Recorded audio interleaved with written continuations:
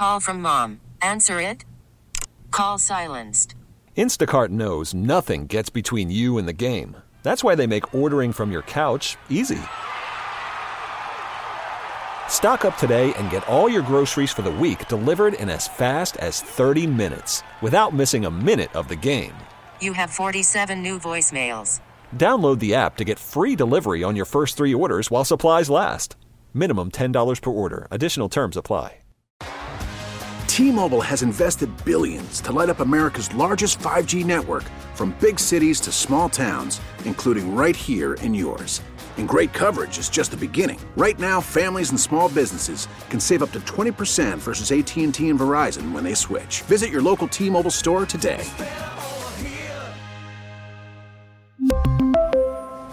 Plan savings with 3 lines of T-Mobile Essentials versus comparable available plans. Plan features and taxes and fees may vary. One place we don't want to wind up is on our butts with our feet in the air. I broke my ankle walking the dog. Did you really? Well, that was a few years ago, and it wasn't on a sidewalk. It was on my driveway. So I know what a problem ice can be, especially this time of year with the freeze-thaw cycle. We get the monster pond-sized puddles during the day, and it freezes at night. The question, should Minneapolis shovel residents' sidewalks, or should it be every man, woman, and child and pet for themselves when it comes to getting snow off sidewalks? Several new Minneapolis council members have pledged to make the issue a priority. There's a move to shift more of the burden for clearing sidewalks from property owners to the Department of Public Works. Under that scenario, Minneapolis would send out workers when enough snow falls, similar to how MnDOT dispatches plows to streets. Now get this, George, clearing all 1,910 miles of sidewalks in Minneapolis, or even a portion of those walkways, is estimated to cost anywhere from $4.5 million to $20 million a year, on top of startup costs. So somebody's got to pay for that. That's right. But again, you want it to get done, right? So let's talk. Minneapolis Council Member Robin Wonsley Worlobah is joining us now to chat. Council Member, welcome to the show. Hello. Thank you so much for having me. Great. And she is joining us on the John Schuster Coldwell Banker Hotline. So we appreciate you being here. So what do you think? You want the city to do this, and tell us why. Absolutely. And, you know, hearing some of the story that you even raised about breaking your ankle, I do want to highlight that. Also, my sister just, several weeks ago while walking her dog, she lives over in North Minneapolis, and she broke her leg while just walking her dog around the neighborhood. And for, several weeks now, I've heard consistently from our own constituents, about just the lack of safety they feel in navigating their neighborhoods. We're hearing that folks aren't able to access public services like transportation because it's difficult for them to, walk alongside the sidewalks or bike to be able to get from point A to point B. And if you're a working class person, that means getting from work to having to drop your kid off at school or pick up your school. Like, the fact that we're not having, standardized clearance of our sidewalks across the streets, across the city is in addition to our bike passages, is really becoming a safety barrier for many of our residents. I think it's in us moving forward with creating a municipal snow removal program.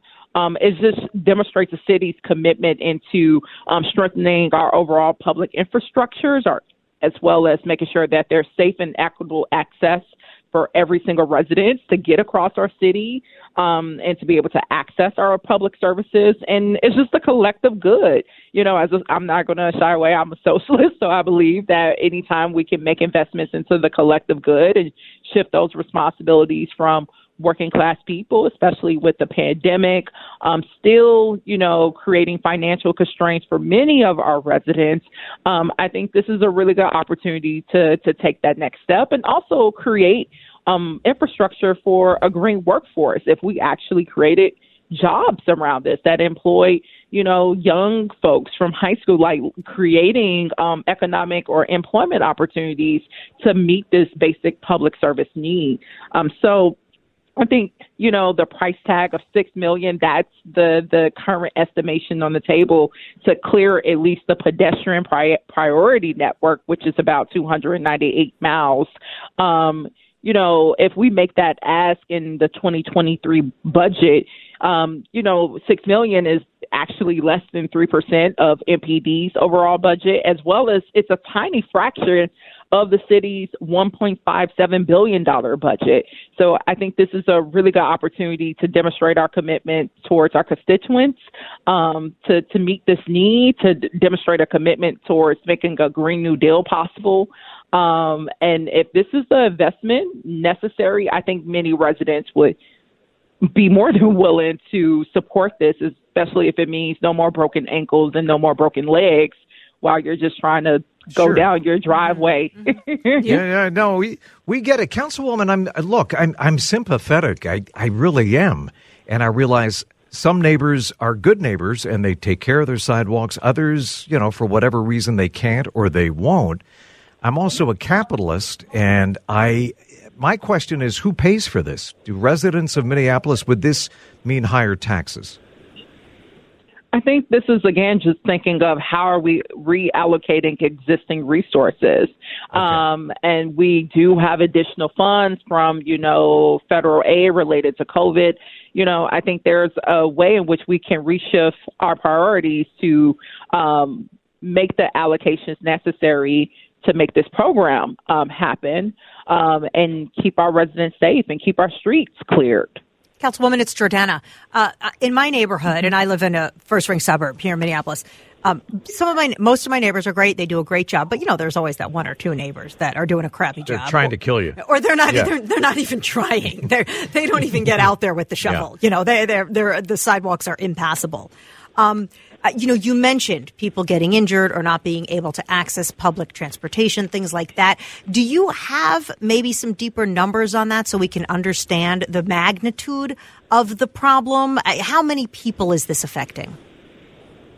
I absolutely would love to provide numbers at a later date. I think this is even data that our city is still early in collecting. I know each council member gets a service report every 2 weeks, and I can absolutely say the top service call that 311 receives in Ward 2 is for snow and ice removal. That has been consistently the top 5 service requests for the past 2 months in Ward 2. And I can imagine across all the wards, many of my fellow council members are probably receiving the same, high density calls around this specific issue.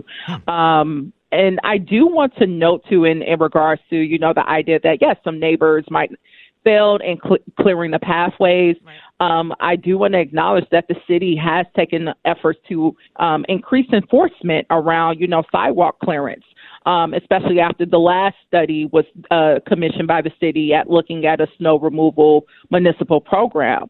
But what we've also seen, again, is that enforcement, these regressive or aggressive measures of enforcement, especially if we have segments of our community that are elderly, that has disabilities, or wherever the case, like these folks are not being able to clear these passages in a time frame that's necessary. So again, here's the opportunity to provide, a number of additional jobs, employ people to meet this public service.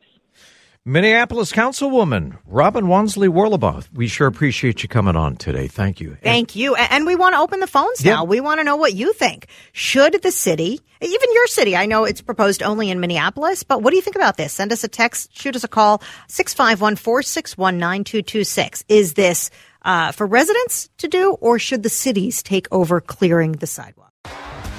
T-Mobile has invested billions to light up America's largest 5G network, from big cities to small towns, including right here in yours. And great coverage is just the beginning. Right now, families and small businesses can save up to 20% versus AT&T and Verizon when they switch. Visit your local T-Mobile store today.